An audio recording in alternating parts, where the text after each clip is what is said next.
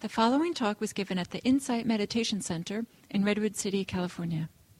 Please visit our website at audiodharma.org. So in the last, seems like in the last 5, 6, 7 years, the topic of compassion has entered into our society or as a valuable area of psychological research. And now we have this wonderful Center for Compassion, C-Care, Compassion, Cultivation, something, Research, or whatever, at Stanford. And they're doing great work there and training people to teach compassion, and they're getting, there's all these academic clinical articles about compassion, and people are putting, are doing brain scans to see what goes on in the brain when people are compassionate in different ways. And so as I get more and more sophisticated understanding of compassion, I feel shyer and shyer to talk about it. Maybe I don't know what it is anymore.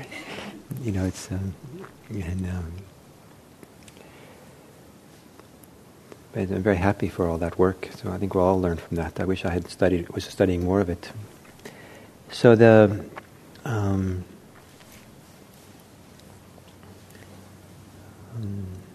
so if there's maybe you've been around a child, maybe, I don't know how old, a 6-year-old child, who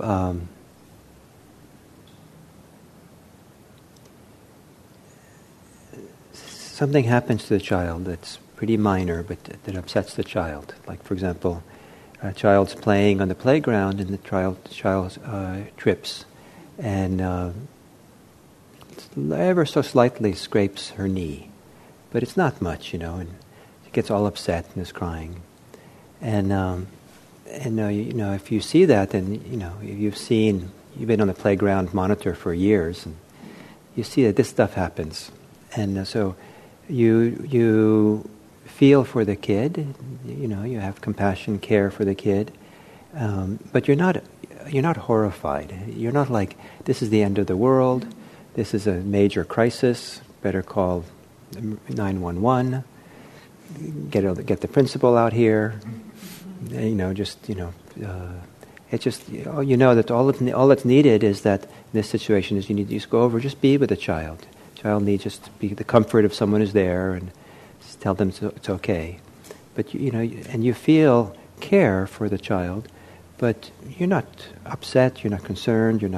It's not painful for you to witness this. This is part of growing up. This is part of almost every child's life. It's sooner or later they have a scrape like this, and so there's care and compassion for the child, love for the child, tenderness. But it's not challenging for you. It's not like you feel pain and suffering and despair. Oh no! Why was I born into a world where children scrape their knees? This is what an injustice. Or a neighbor. I don't know if this is a good example, but a neighbor who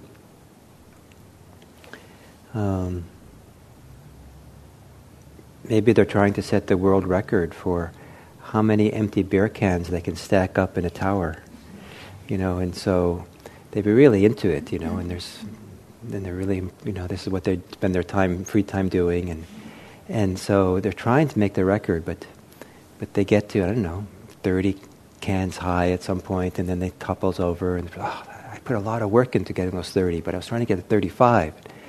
And you feel, that this person you feel some care or compassion. This is unfortunate that the person, it didn't work, and you feel something. It's not like you're just like happily whistling and smiling and laughing, ha ha ha, But you feel, that's unfortunate. They had this hobby they're doing, and it didn't work out, but they've been working on this for a while. You remember when they only got up to 4. And, it takes a while to learn, and they're getting higher and higher, and so you feel for them. You're sympathetic, and it's genuine sympathy. But this is part of the deal. That this kind of learning how to stack cans is a learning task, and you're getting the skill and required to learn, and things to fall to develop the task to learn. So you have a certain compassion. So I don't know if that was a good example, but probably should have done soda cans, but something. But so there are circumstances, I hope, in your life that where you have compassion for someone, you have something like compassion, care, concern. You wish it was otherwise. You wish it was easier for them. You have empathy with the challenge they have, but you kind of you stay content. You stay like, well, this is how it is, and it's not like a disaster or even a problem. It's not like something to be cringe or get contracted about. It's just, oh, this is how it is. Can some of you think of an example like this in your life that you could offer the group?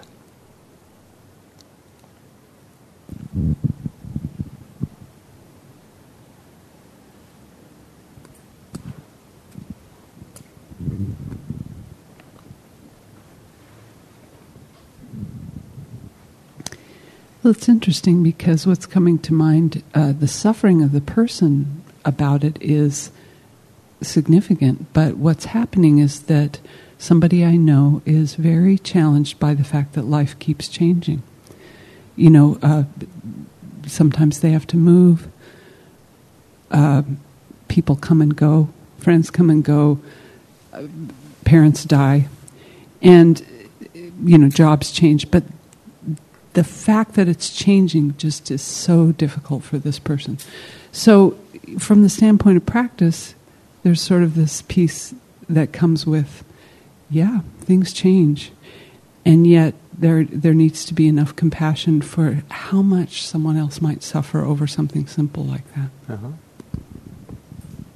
So here to your right, Liz. To your left.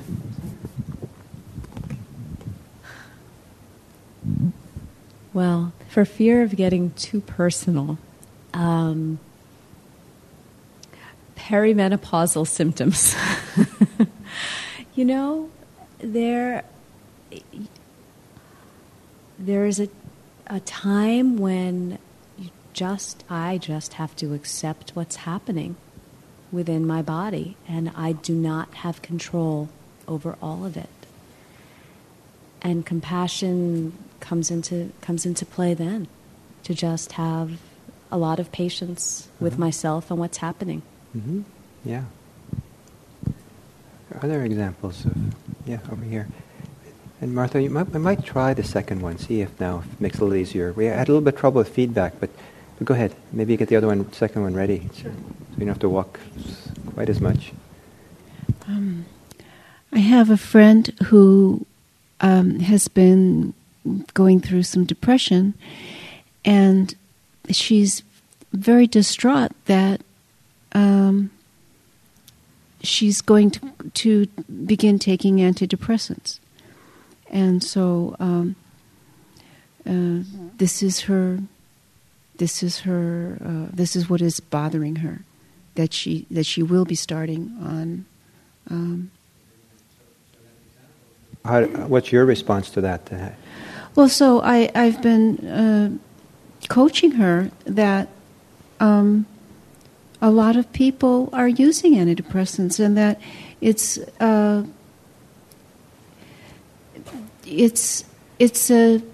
a good thing to do when you've tried everything else. So you understand that. So for you, then you feel care, compassion for her, but you're not grabbed into it and exactly caught by it. Exactly. So you can stay at ease, kind of. With yes, it. Yes, kind of the scraped knee. Yeah. Yeah. So maybe one or two more examples of something that could be a very, very simple thing. That something where I know. There's this little girl. Is this on? Yeah. There's this little girl I was supposed to help paint flower necklaces on her neck and around her wrist. And I was uptight enough on my own to think, how am I going to do this right? I want to make her look pretty. I don't want her to look terrible. So my anxiety was coming up, and she had this anxiety that there was this book, and she couldn't decide if it was this one or this one or this one. And then she would decide on one, and then she'd decide, and she'd say, but is it okay if I don't make the decision just yet? I don't know yet if I want to. And I I sensed myself stopping to have anxiety for myself over how I would do this and just saying, sure, you can take an hour to decide, if it takes you this long. It was really cool to just clue into, she just needed a lot of time to decide. So you had some compassion for her situation, yeah. but you weren't distressed by it yourself. It just, yeah. you could smile and just... It was kind of nice to just acknowledge that this was her anxiety, and I could just let her be with that and be okay. So I didn't have to solve it. Yeah. Right. So, and not only that, but it was kind of nice. You said so. You had compassion. Someone was in certain kind of distress, but your response was kind of nice. It was kind of in that kind of setting. It was kind of nice to the situation. So maybe one more example where it's kind of nice. Maybe Julie in the back. Okay, I have friends who are at the age where they're getting colonoscopies, right? So they call up for a ride, and of course, their anxiety over going through the preparation, which is really the worst part of it. And having been through it, I can have a lot of compassion for it, but know that it's a lot worse thinking about it than, the actual being in it. So, I have a little bit of, I guess, distance from it so that I'm not caught by their anxiety or discomfort. But I also understand where they're coming from and can kind of be supportive. Uh-huh. So thank you for all these examples. So these are examples of, hopefully, of compassion that is lacking distress. Compassion where maybe even there's a feeling of it's nice, maybe, or like from the example I gave you of helping the woman in this nature walk, where I actually felt kind of surprisingly good inside by doing a simple act of just offering my hand at various times. And so what is this kind of compassion? Is this a surprise that we have this capacity, or why? What comes together? What happens that allows us to have compassion in this way?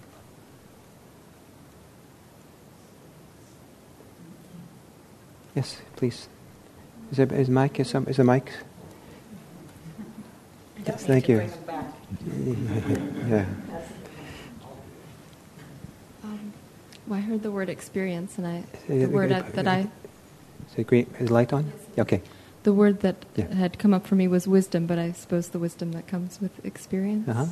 So wisdom supports it a lot. Yeah. So that's great. I appreciate that.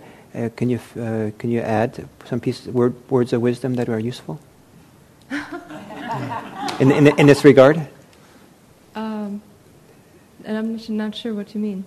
So wisdom supports kind of easeful compassion. Yes. But there's lots of different kinds of things we're wise about. So can you give some example of some wise understanding that would support compassion to be more useful? Could be any, Well, I'm not sure I have a specific example, but I don't know. I mean, to me, it's like a recognition. It's that you see a reflection of something, and it's like knowing that what someone is going through, and that in itself, I'm afraid my capacity for wisdom is leaving me. Yeah, it's on the spot. As soon as I brought it up, no, it's great. No, it's great. I really appreciate it a lot. But okay. I just wanted to. So someone else.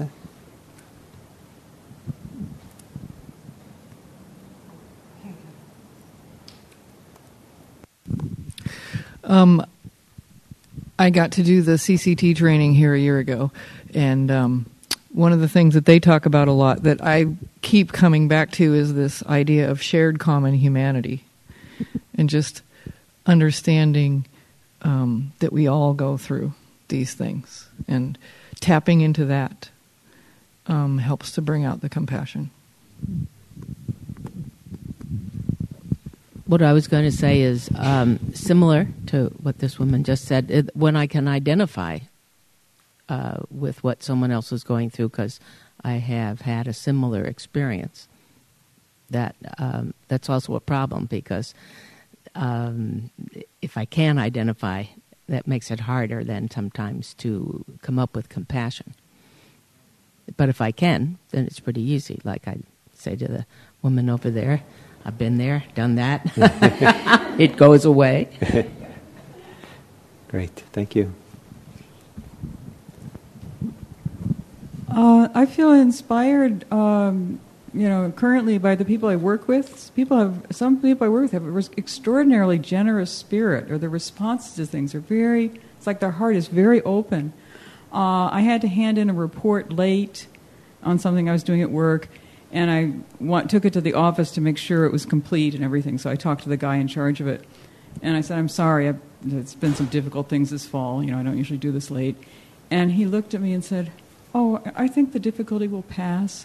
And I felt like thinking, did I walk in the room by mistake? Is this the Dalai Lama? Did they hire the Dalai Lama this year and I didn't hear about it? No, really. I mean, the guy was so completely, just calm and just there with me. And we went through the whole thing and said it was fine. And, I was really startled. I was like, huh.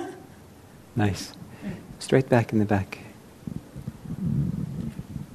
Yeah, I just feel that often, rather than a matter of reflection and wisdom and so on, that it's a matter of a visceral, immediate perception, that you can feel.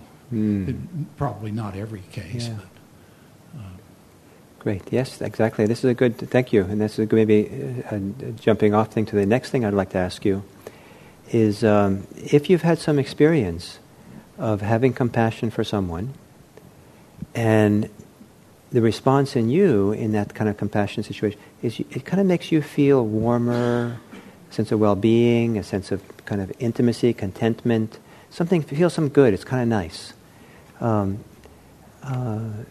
If you've ever any experience like that, I'd like to hear a little bit, a few reports of how you felt it.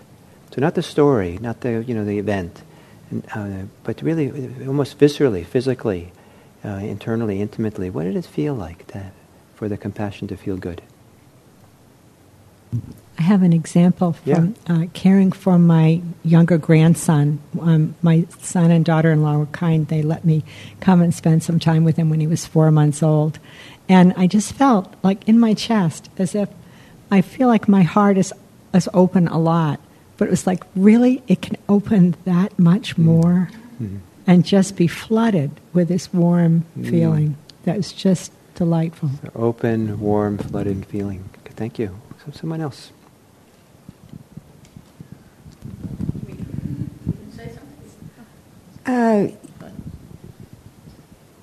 Sometimes this doesn't sound like it's on, is it? It is.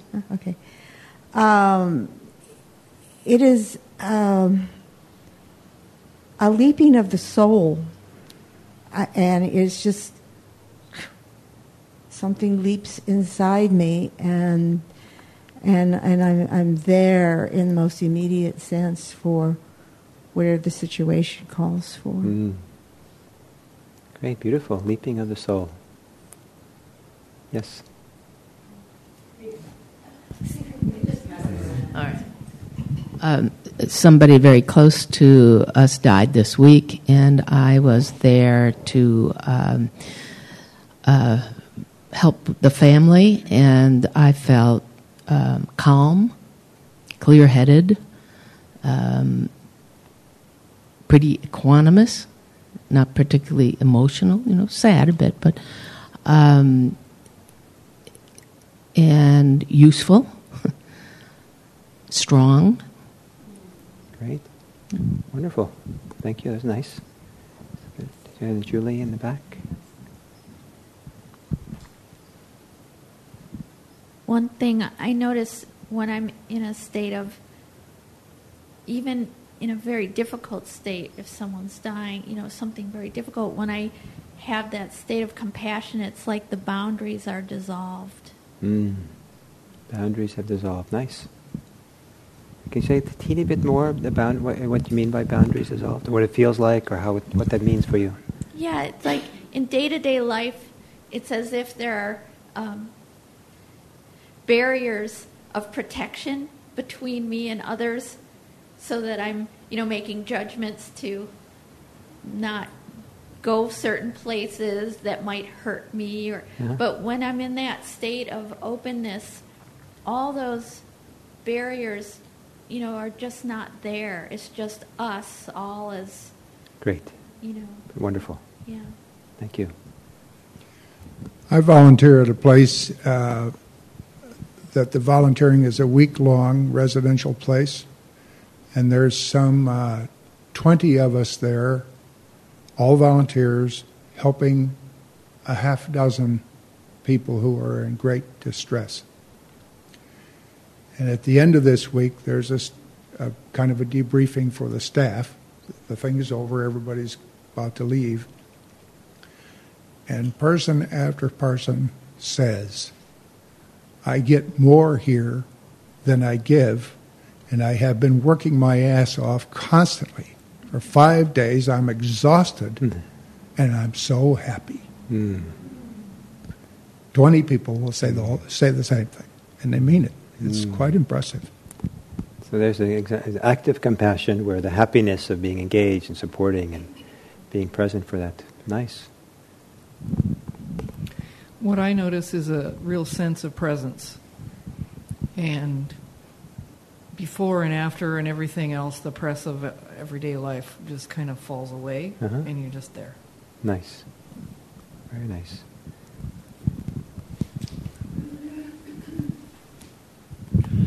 As an act of compassion for those of us who don't hear very well, if you could hold the mic right up to your mouth, I'm having a hard time hearing it. Maybe other people are too.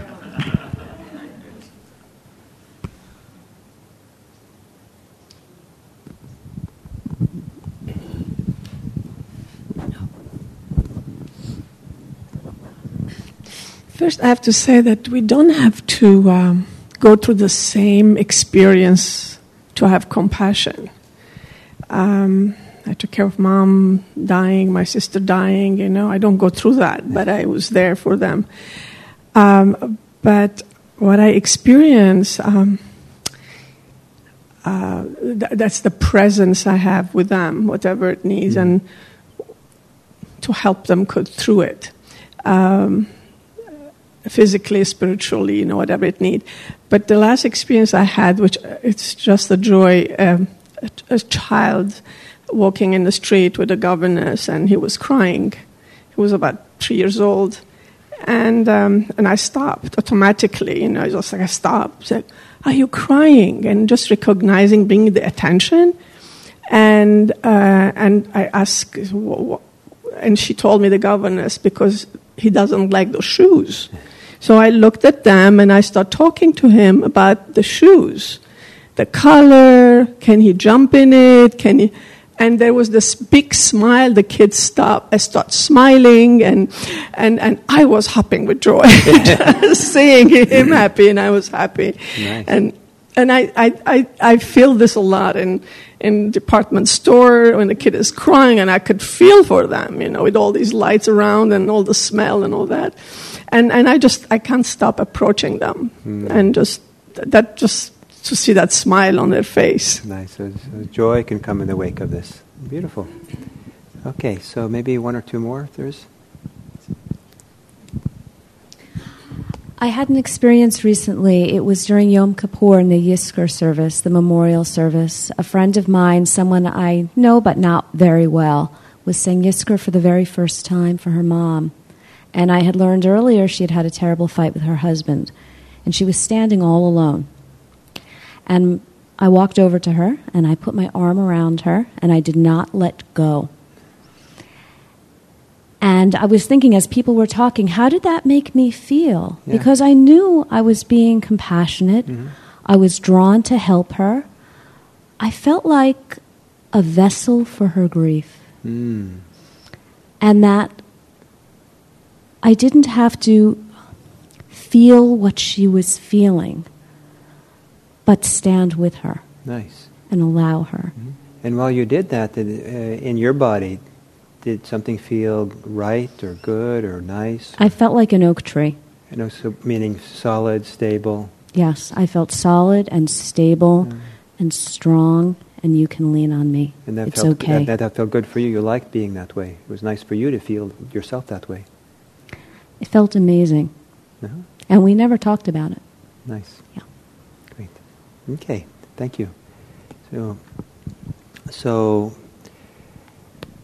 compassion. So in the teachings of the Buddha, the word karuna, there's two primary words for compassion. There's anukampa and there's karuna. Anukampa is, the way it's used in the text, it's more the active side of compassion. You actually do something, you support someone. Karuna, the word karuna, is just about only used as a state of compassion that you experience in meditation. And so it's not active. And we don't have to limit it to meditation, but it's not active. It's and these four divine abodes, loving kindness, compassion, sympathetic joy, and equanimity, are referred to also as meditation practices that you can do. And you can develop your state of your mind into kind of an altered state, or maybe altered is not the right word, but in a meditative state where the mind or your heart is completely characterized by one of these qualities. Because your whole state of being is characterized by kind of like a mood of loving kindness, or a mood or atmosphere of compassion and so forth. And so karuna is this very general, open, satisfying, boundless sense of well-being, of compassion, that the primary reference point in the Buddhist text happens to be something you experience in meditation. And so there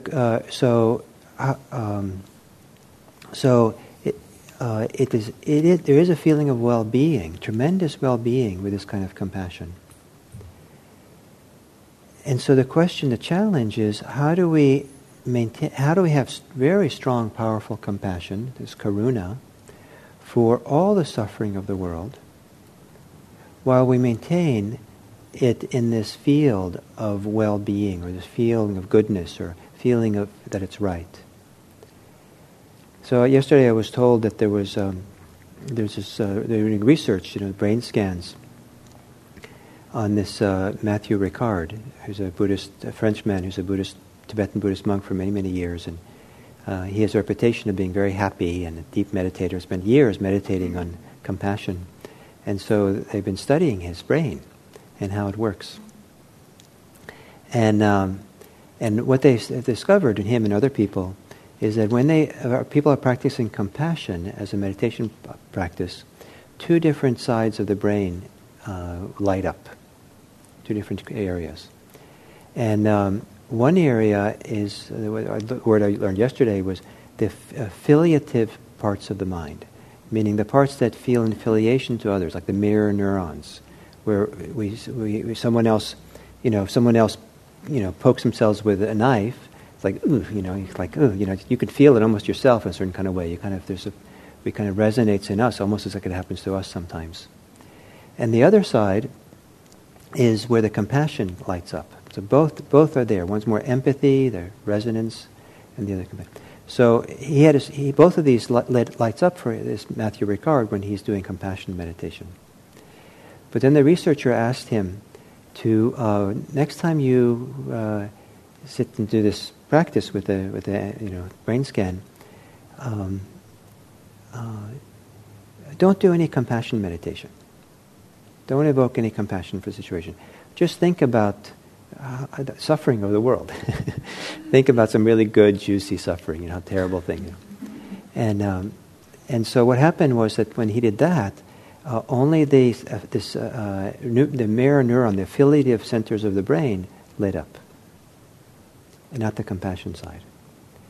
And when he did that, what I was told the story was he became more and more kind of hunched over and kind of like discouraged and sad and upset and Like, and he asked this researcher, can we stop this? This is really hard. This is painful. And so they said, okay, you can stop it. And so then he did his compassion, and then he came back into balance, and he could hold it both. So there are times when we have a compassionate response to the world part of that response is our capacity for empathy, to feel the suffering of others, to kind of feel some identification or some involvement. And part of compassion is the pain of that. Sometimes as people really suffered, it's not, you don't feel comfortable when some terrible thing has happened to people. But there's another side, another half, and that is that compassion, the compassionate response is a different part of the brain, it's a different activity, and that brings it all into balance. It's kind of like the compassionate perhaps is able to make space to hold our own suffering that we have and make it somehow held in an accepting way, in a spacious way, in a non-reactive way, in an allowing way. But if we don't have that compassionate part with it, then then the distress, the pain, stays predominant, and that's difficult. So some people confuse compassion with the distress, or they identify with the distress, or the pain, or that those mirror neurons that get triggered. They kind of somehow they get kind of oriented to those, or get caught by those, or get pulled down by those, or they get reactive to those. And this can happen particularly if people identify with suffering sometimes, they identify with discomfort. Some people have very strong attitudes about discomfort, that discomfort is bad, it's wrong, it shouldn't be this way. And so these kind of attitudes keep us caught in the pain. And if we're caught in the pain, it's going to drag us down. It's going to be difficult. The compassion meditation is to allow us to feel what's going on in the world, but then to not be dragged down by it, but let it just be. Learn how to be comfortable with discomfort, but then to have this other part of the brain light up, the compassion side, so we can hold it all in a field of generosity, field of goodwill, field of compassion, in such a way that we don't that there's a feeling of well-being that's a part of that compassion. And that sense of well-being can become very, very strong. And as a meditation practice, it becomes so strong that, as Julie said, the sense of boundaries fall away. And the expression is boundless. Literally, the expression is to have boundless compassion. There's no sense of me, self and others, no sense of trying to protect myself against that, or recoiling, or identifying strongly. It's just the heart, the mind is just completely open without any limitation, boundless, with this field of compassion. What do you think of that? Wow. Yes, is the mic back in the back? Where is the mic?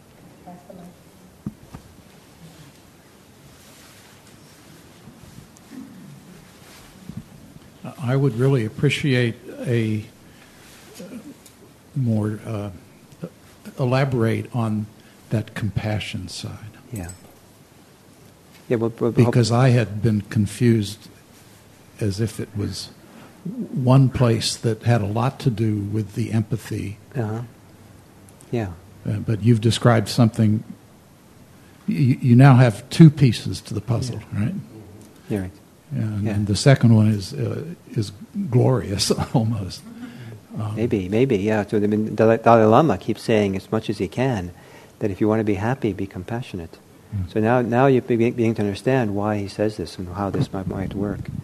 If we can tease apart these two different activities that go on. And that's why in the morning, the earlier part, I was trying to ask for examples from you of situations where you were compassionate, but there was no distress. You care for the kid who scraped her knee, but there's no, you could feel for it, and maybe the moment she scraped your knee, you kind of cringed because you remember or you feel it. But there's a whole other context for holding it compassionately where you're not distressed, and in fact, you might even, you don't smile at the kid knowingly, but maybe there's another schoolyard monitor, and who comes over, and the kid's crying a little bit, and you look at the other monitor, and you both smile at each other. This is what happens, and you're there to offer care. So that was an attempt to try to show there's another side and try to get you a sense, try to elaborate, what's that side feel like? What's it like that when it's like that? So we can begin teasing these two apart. And I think that as we learn to tease this apart, then over time, we can slowly learn how to how not to get caught by the stronger sufferings that we experience in the world. How not to be caught by when there's big things that happen, and we can take refuge or take support in the compassionate side, which is probably the more useful place to respond from. And now, one of the things that makes it very difficult to do this is that some people have internalized a very strong idea that in order to care for someone, in order to show that you care, you have to worry. You have to show, you have to be as upset as them. Otherwise, they don't really know. And some people will even feel like maybe you're a little bit too aloof if you're not properly distressed as they are. And so it's kind of the idea of being distressed in the context of other people's suffering is somehow, it seems like it's required to be part of it. So you wanted to say something more? Ask some more? Or that was enough for now? Okay.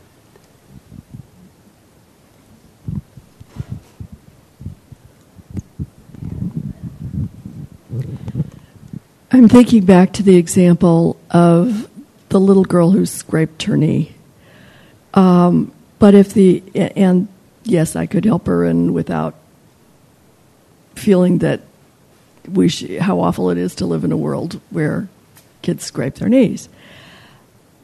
But if the example had been the little girl had been bullied, I would find it much harder to comfort her and then go away without taking on the feeling of, it's so awful to live in a world where kids are bullied.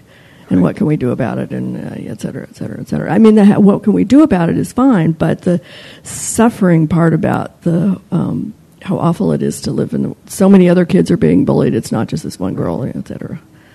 Right, exactly. That's where the suffering starts. Yeah. So what we'll see next month when we do about the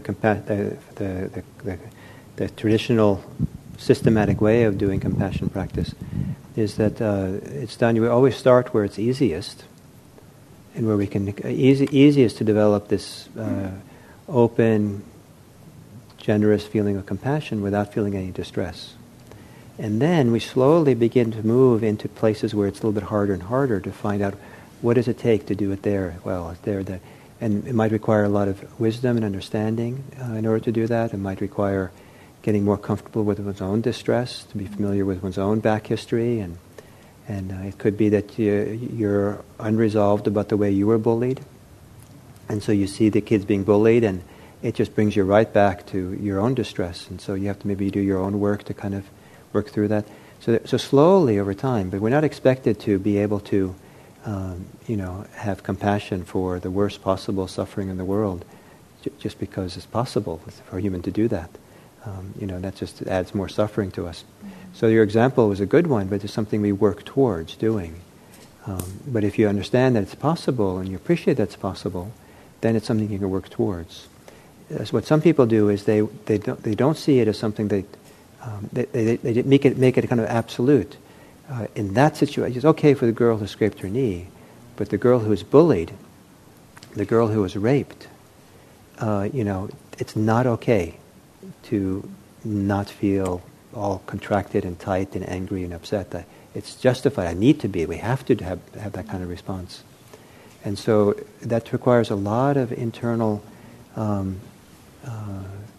honesty and reflection and to really come to terms with what's going on inside of you with the idea, and also to understand that the karuna side of responding, the side of compassion where we're not caught in the pain of the situation. To understand that that's a place we can respond from as well. It doesn't mean that we just are accepting the situation or condoning it, but it's a different place to respond from than to respond from distress or respond from anger. And some people can only kind of learn to appreciate that kind of compassion if they start having confidence that it is a place to respond effectively from. And if they don't know that, then they, of course they're going to try to respond from some other places. So the flip side of that confidence, of course, is the hindrance of doubt. And I often I've been finding lately, after having been through your hindrance class several times, that if I identify something that's going on, just simply name it as whatever hindrance it is, that's a big help. It's huge, yes.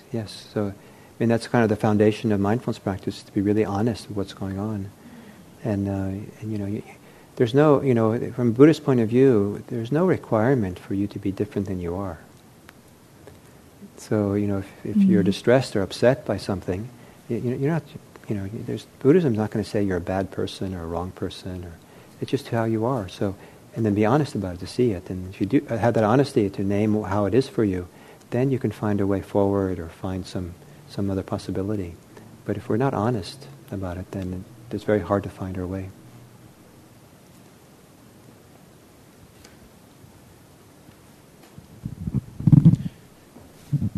You said something about, you're on the schoolyard and you're not laughing at the kid, you're feeling it, and another monitor comes up and you both kind of smile knowingly at each other. You both know that this is not a major crisis and these things have happened before and this will pass, and right now it's very dramatic for this child.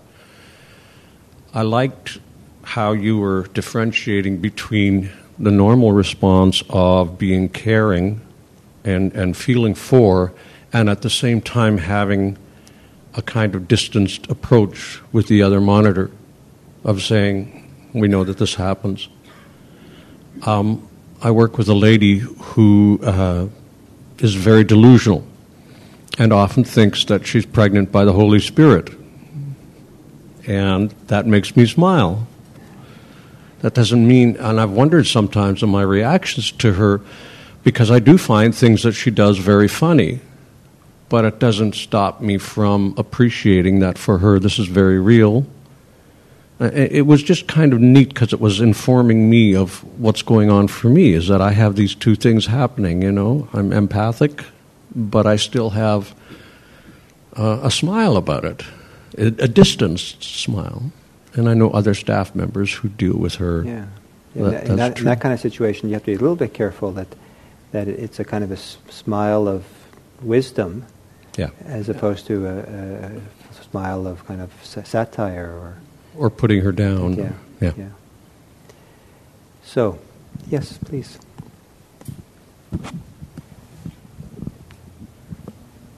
For me, it's the helplessness that gets me, and not so much the emotion. And so I feel like I had to do something about this, So sometimes you write a check, or there's nothing I can do about the people in Banda Aceh, right? With the tsunami, but I can write a check, and I guess that helps me spill some of my anxiety. But it's more helplessness than what you're describing as some kind of emotional pain. It's the pain of feeling helpless in the world. Yeah, so sometimes when in relationship to the suffering of the world, this is where mindfulness becomes really useful. But maybe the compassion is not really what needed at the moment, because the people who are hit by a tsunami, they're not sitting in front of you. What you need to do is to really try to understand your distress and anxiety and work through it. And maybe the anxiety is not necessary. And if it's not necessary, it can be worked through and come to the other side. And but it requires understanding it, practicing with it. A variety of things might be needed. Maybe what's needed is compassion for yourself, so something can thaw. Maybe there's unresolved suffering in you that it's quite common for me to meet people for whom there's some kind of unresolved issue, a pain in their life that's kind of like an open sore, and things happen in the world like salt that goes into that. And they think it has to do with the current event, but it's really this old wound. And so they really have to go back and take care of the old wound. And then there's no more salt. So this is important work to do that. And maybe sometimes compassion is not really the name of the game. It's just more mindfulness. exploration of those difficulties, until we're ready for the compassion. And that's what happened to me, with as I told you in the morning, my early years of Buddhist practice. I told you, slowly over the years I became compassionate, but it was because I was sitting with my suffering and my fear and my anxiety and all kinds of things. And as that began to thaw and melt away, then it was replaced by, back then it felt like more of an open heart and the compassion. But it didn't come by ignoring that, but sitting with it.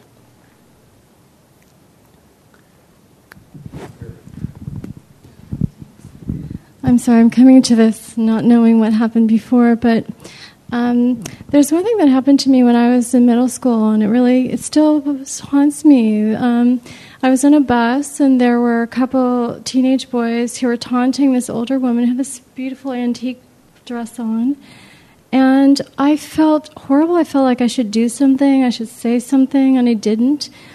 And I realized later that all I needed to do was to go sit next to her and say, "I love your dress."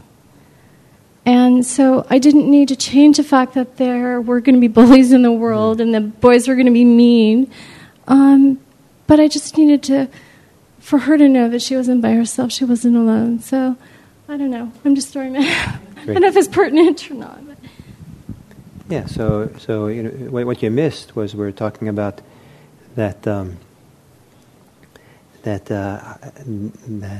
word karuna, that's the most common associated word in Buddhism for compassion, is not usually used as an active form of compassion. That's another word for that. It's anukampa. But karuna is more clearly the kind of movement of the heart of compassion that occurs in the context of not feeling distressed by what you see, what you're present for. So in that example, you were distressed. But it's possible not to have been distressed, to see it clearly, to feel the pain of it, but not be distressed, not be contracted, and just have the heart so open. Not only does it include the woman's, but your heart also includes those boys, because care for them. And then go sit next to the woman. Doesn't mean you don't do anything, but in all that movement, not only don't you feel distress yourself, but actually there's a feeling of rightness, feeling of maybe even a sense of well-being for you, because you can just move into that in a nice way. I'll give you an example. It's been read. This story has been read many times on Vipassana retreats. So maybe you've heard this story if you've been on retreats. There was a man a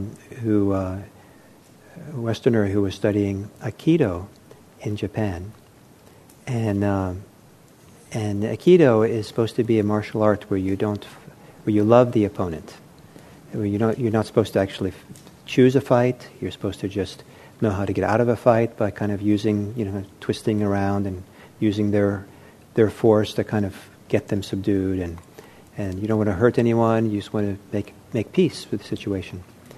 And it's a beautiful philosophy. So he'd been studying this in Japan, but in his mind he kind of wanted to have a chance to try it out. He was a little bit macho or something, and so there was this very belligerent drunk man on the subway who was really behaving badly and yelling and threatening, and he came at this Aikido guy as if he was going to, or the Aikido guy said something. "Oh, this is my chance. This is my chance to kind of make peace. And I'm not choosing this fight, but now I get to find out. So he was getting all ready, for the fight, and to take care of the situation and save the day on the subway. And so I guess as I remember the story, the drunk guy was walking towards the Aikido guy, and they were going to do their thing, right? And but in between them, sitting on the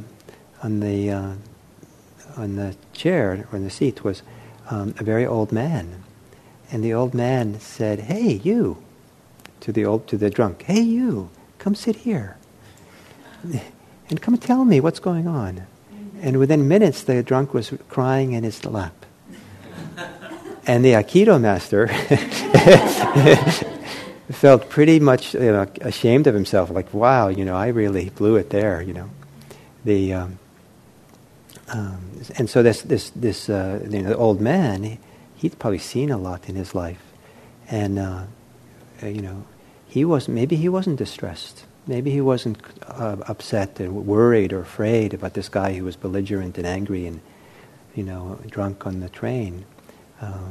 He just could hold it all in a big way, in a relaxed way, and say, "Come here, sit next to me." So this karuna is pointing to, I think, a radical thing, a challenging thing. It's not easy. I'm not saying, just leave here at IMC and just walk with your heart open and be happy ever after. But it is offering a huge challenge about a capacity that we have, that we can grow into. And this is what karuna, the word karuna, as I understand it, what it means in the teachings of the Buddha, is this capacity for a kind of well-being, if that's the right word, in response, and with a compassionate response to suffering in the world. It doesn't mean that we don't feel some pain to see it, but what's the context that holds it all is this compassion that is easeful, boundless, relaxed. It comes with a sense of well-being as part of it. So that's a radical teaching for how most people live their lives. Does it make sense? Yes.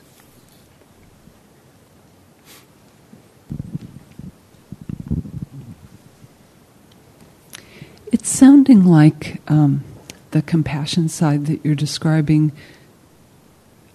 contains or overlaps a lot with equanimity, and so I'm wanting to understand that, and then also that if the mindfulness is strong enough, it can differentiate between anything that's extra. So when you talk about, parts of our history that might be being touched, or thought patterns that are adding something to the suffering, it feels like that's, not sticking just with mindfulness. Mm-hmm. So any reflections on those two things? Those two things?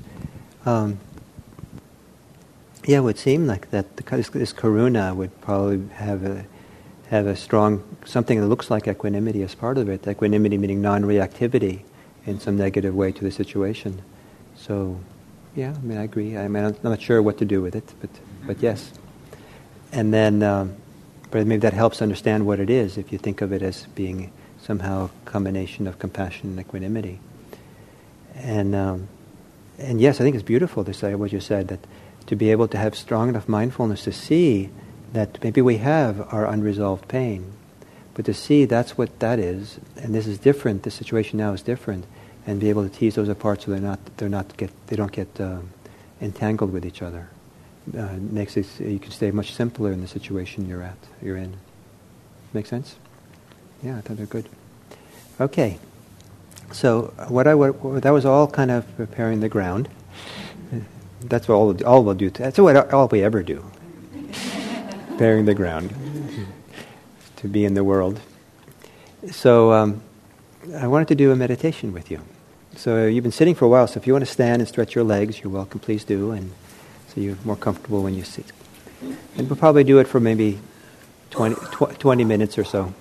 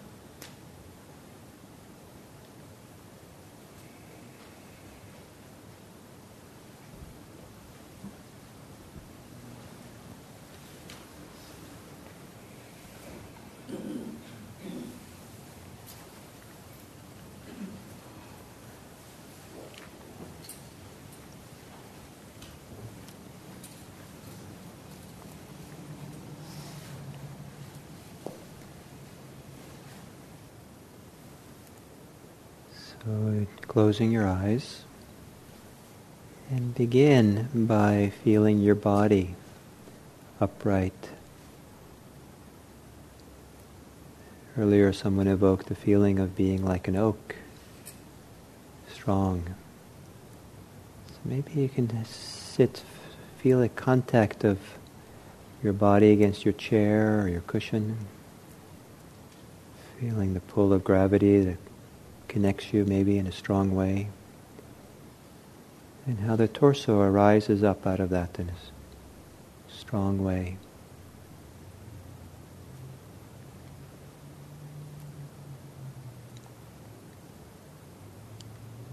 Feeling the substance of your body, three-dimensional quality.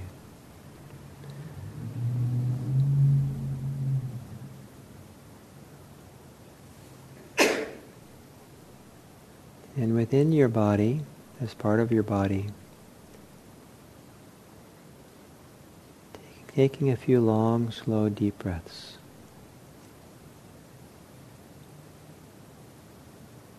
Perhaps as you exhale, exhale with a sense of ah. Like here you are, settling in. It's good. Ah.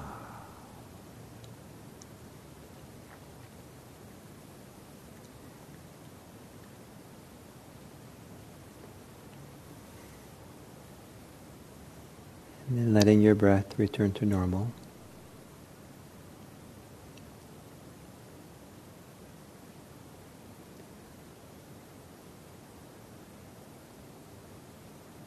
And feeling what's going on in your body as you breathe. The sensations of breathing, the movement of breathing in your body.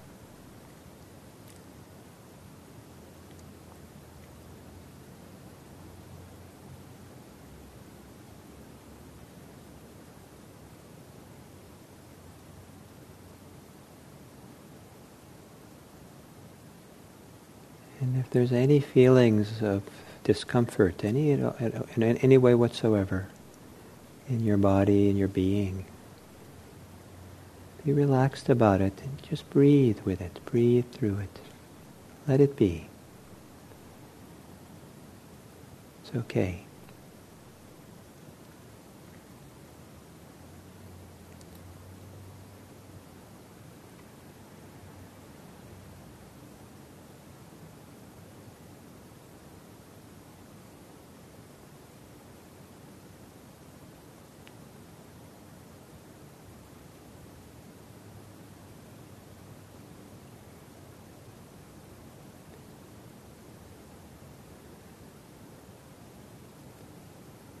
And in the way that we evoked different qualities this morning's meditation, I'd like to evoke another quality now.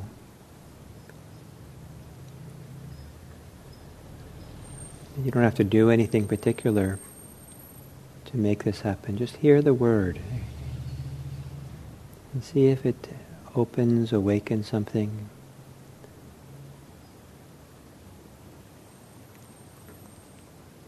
So as you're sitting here and now, at this place and this time, the word is safety, being safe.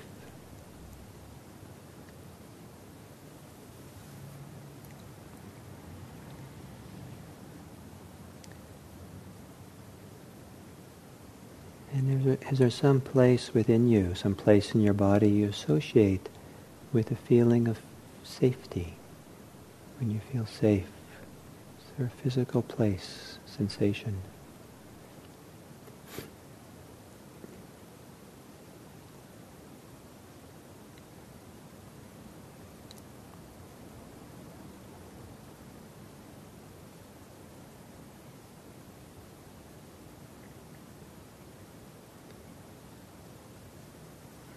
Breathing in and breathing out. Being simple, tender, here, safe.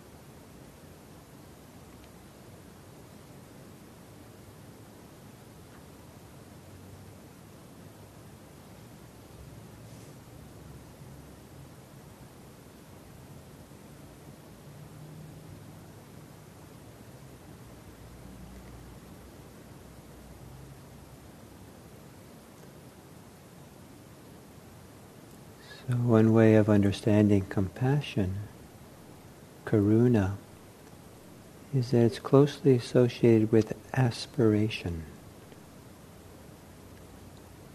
And the word aspiration perhaps is more suggestive of an open, generous feeling of the heart or the mind. That's different than maybe the word desire or wanting.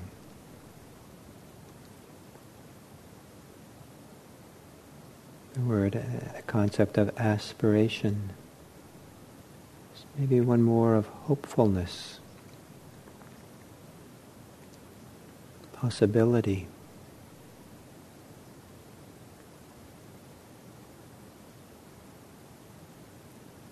Without any demand or insistence.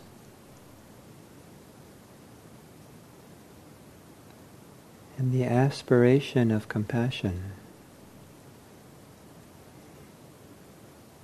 is that suffering comes to an end. Suffering abates, lessens.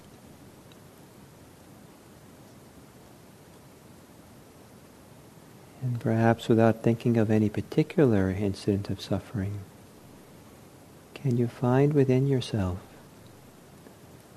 the aspiration that suffering comes to an end, or that suffering lessens?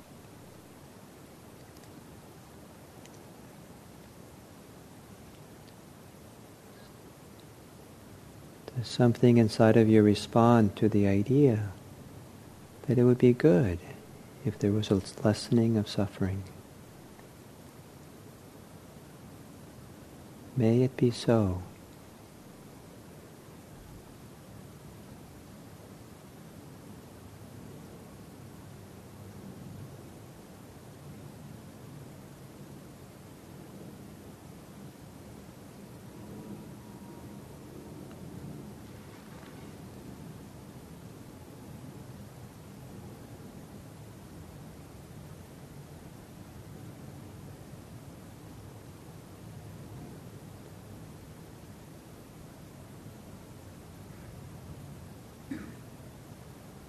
And very gently, see if you can let that side of your being, of your mind, come to the forefront, come alive. Simple, good feeling of aspiring for the end of suffering, the wish that suffering decreases.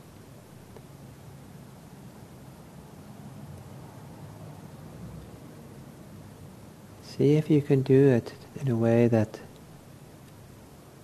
feels like a certain kind of well-being, or some part of you that you appreciate and value, that this beautiful quality of wishing that suffering lessens. Maybe you can simply, very quietly in your mind, whisper the words, compassion. Or maybe compassion followed by, may it be so. May there be compassion, may there be the end of suffering, may it be so. In a way that opens you, relaxes you.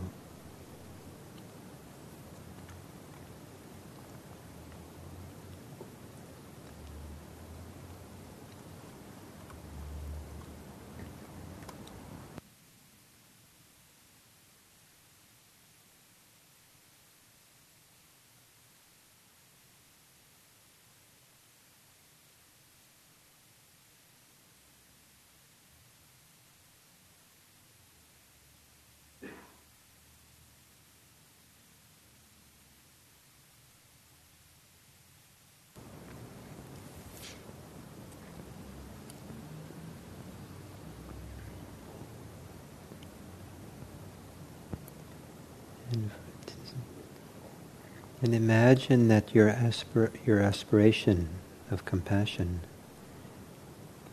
is like a light beam or a warmth that radiates from you. And see if you can direct it to the front of you, in all areas to the front of your body, in that direction. May all suffering in that direction, as far as ends of the world, the end of the cosmos, may it be that there's an end of suffering.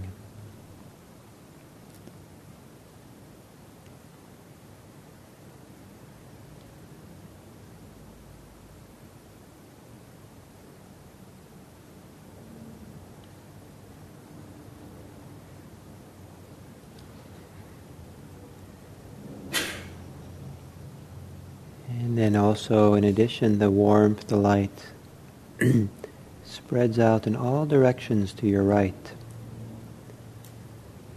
Compassion, may it be so. Opening up to the right. Opening of the body, of the heart, of the mind.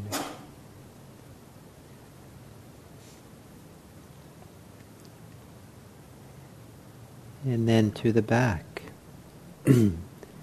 All beings, and infinitely back and back, backward direction, end of the world, end of the galaxy. May it be so. May there be an end of suffering.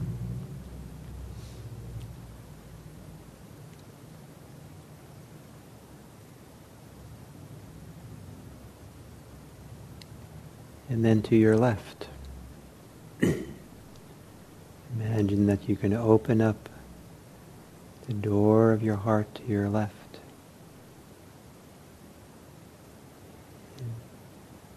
Compassion, may it be so.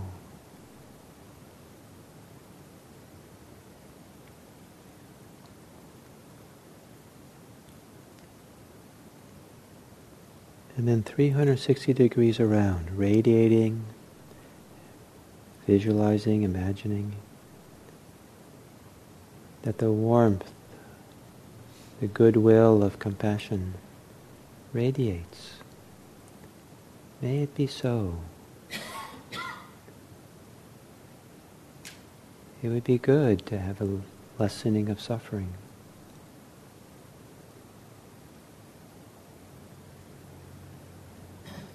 Seeing if you can appreciate or feel the goodness or the beauty of the simple desire, the simple aspiration. May it be so.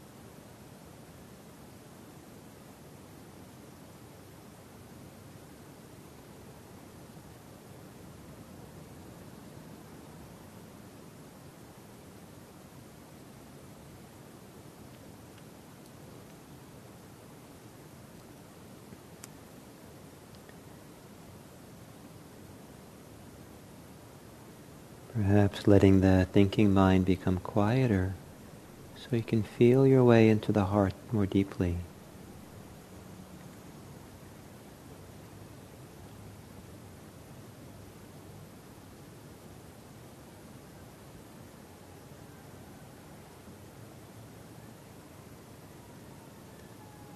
So there doesn't have to be any, compassion doesn't have to be directed to any person or being.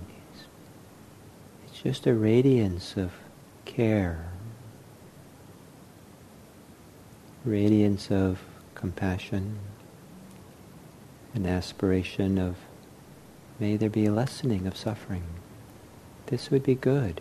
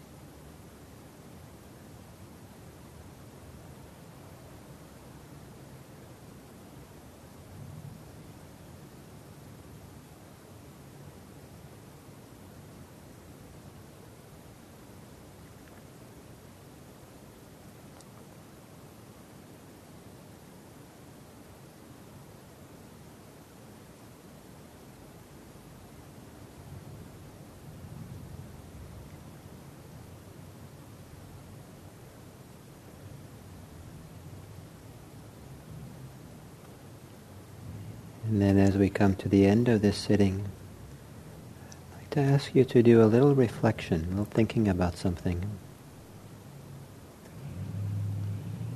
And that is this reference point, this idea that there can be the aspiration of compassion without any specific person or being in mind. Compassion, which is a state of being, independent of being present for someone who's suffering. What lesson might there be for you? What lesson can you find in the idea that there can be compassion without an object, compassion without some person in mind?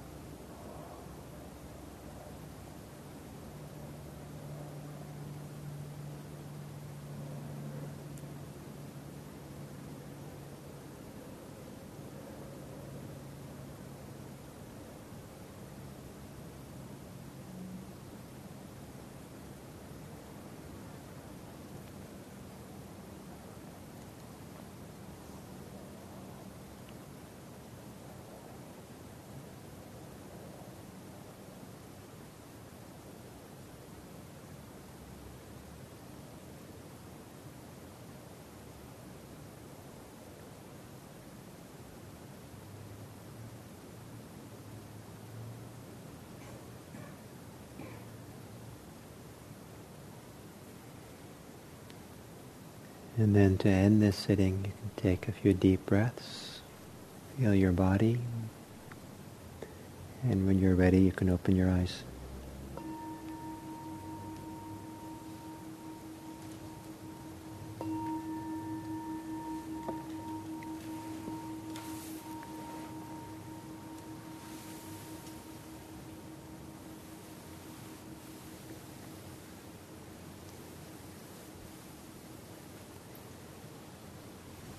So, it might feel a little abrupt to do what I have in mind next, but maybe you'll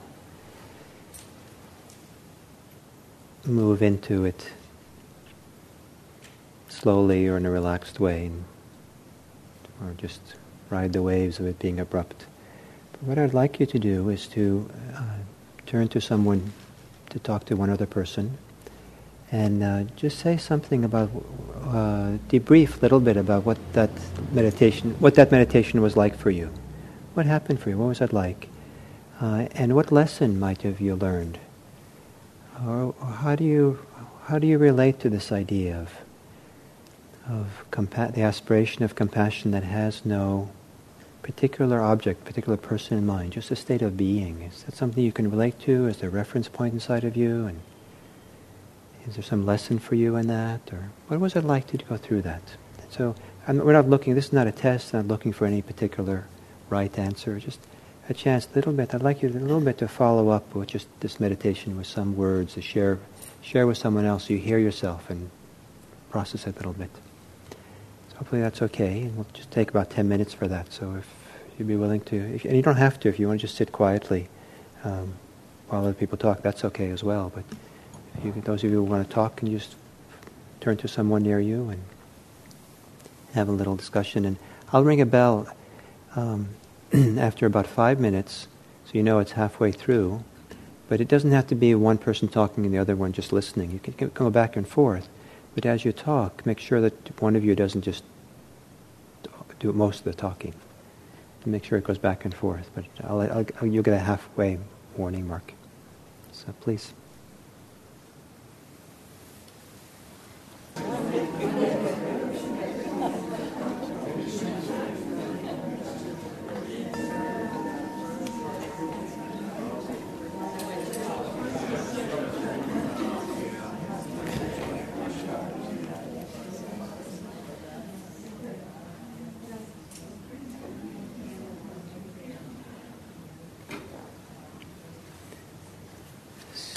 So, in a couple of minutes, we'll go for lunch. But before we do, did any of you have any lessons from this that you'd like to share with me, with all of us, really? But you got to talk to each other just now, and I just had to sit here and be cool. Any lessons? One of the questions. Any lessons from this whole idea of this compassion, this kind of compassion, karuna, that is an aspiration with not necessarily even having an object, but just any lessons for you that you want? Anything you learned? Anything you learned from all this?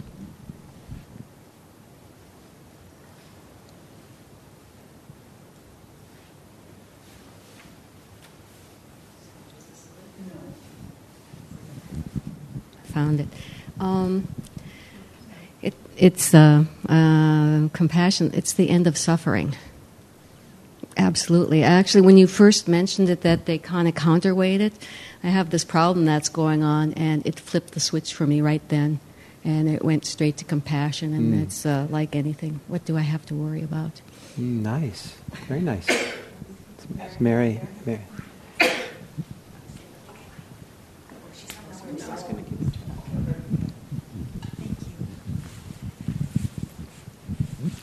Well, for me, it is a great relief to know that I am not a hard-hearted person if I'm not in an uproar along with everybody else. It's just such a wonderful release, to broaden it out like that, and to know that it's not being self-centered or selfish for me to develop that part of myself.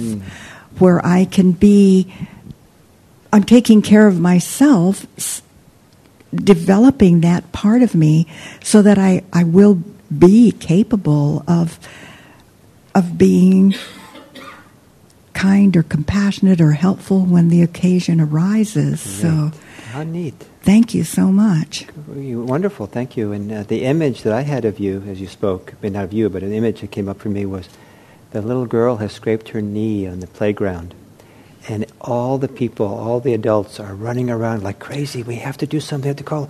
And they're all running around. They don't even notice the girl anymore. They're just like running around crazy. But there's one person who's relaxed and at ease, and that person sees everyone running around and is not troubled, and the girl and the girl sees, they see each other, the girl and this adult who's just. And the girl is so benefited from the person who's just at ease, and she feels safe, she feels taken care of, that she's doesn't get from all the people who are anxious and running around and we got to do something. There's a crisis. That's what came to my mind as you spoke. But in many situations, you get labeled as, "What's wrong with you? Don't you care?"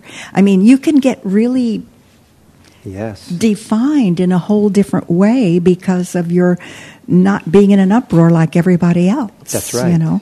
So there's a lot of ways that you have to protect yourself if you're going to do that.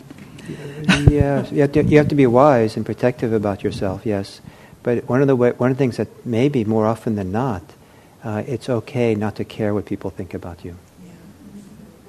Let them define you as they do. But you don't have to. Thank you. I was trying to figure this out in light of your question, and what you just said made me think of something. So the idea of compassion that has no object is a little kind of difficult for me to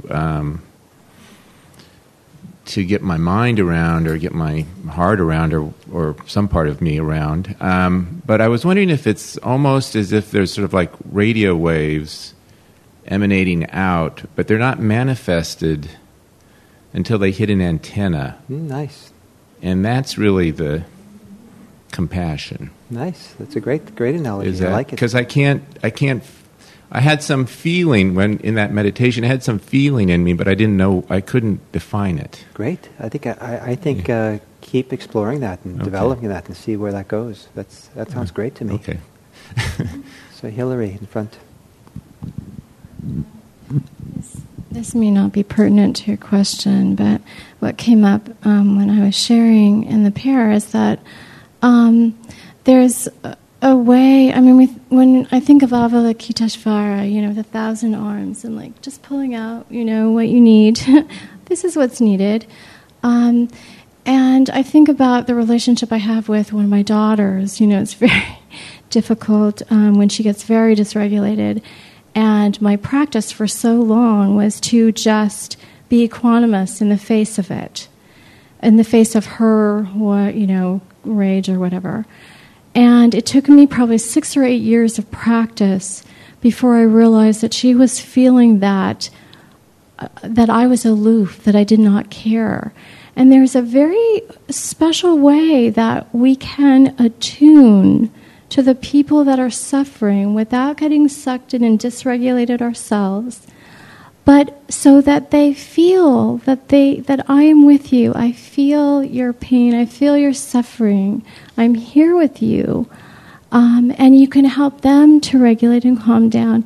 And I have not perfected this by any means, but I know that when I'm doing it, it's got a totally different quality about it. And I can stay equanimous, but I'm not aloof. I haven't separated myself. Great, very important.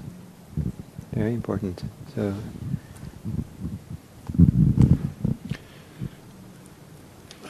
this is so great. You're talking about them doing research at Stanford. This is not something we learned at 5 or 6.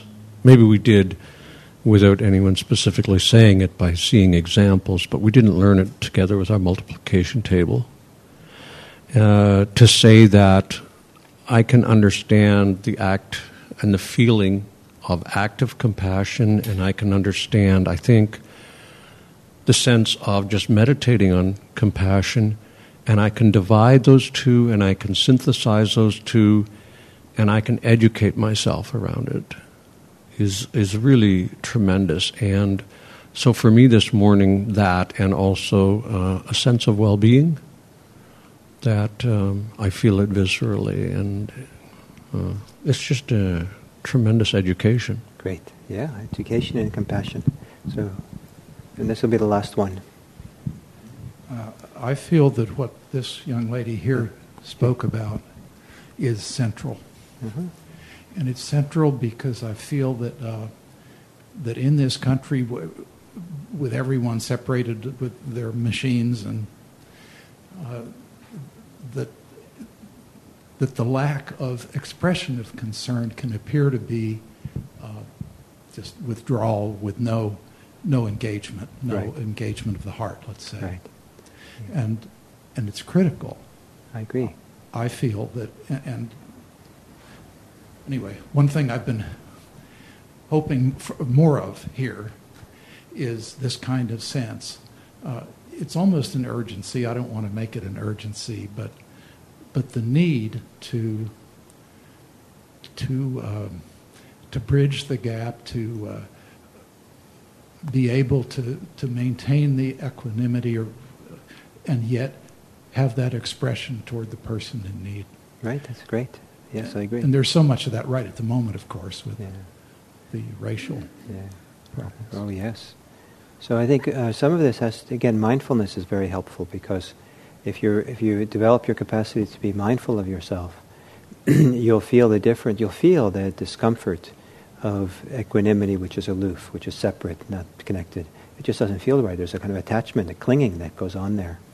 And and if you overcome that clinging, that attachment to being separate, then you're connected after that.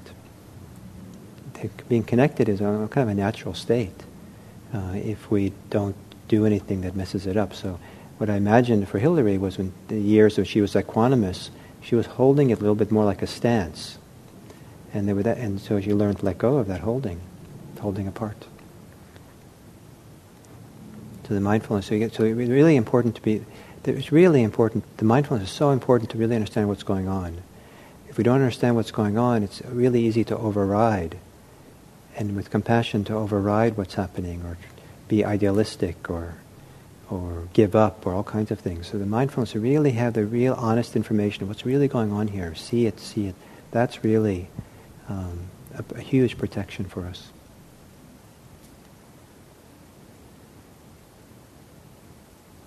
So, and what you're asking about also, about a little bit will be the topic for the afternoon, where at some point in the afternoon we'll talk about anukampa, the other side, which is the active side. So it's time for lunch, and we could take an hour for lunch. So we'll start in here at 1:40. So it's 12:40 now, so at 1:40 we'll start in here.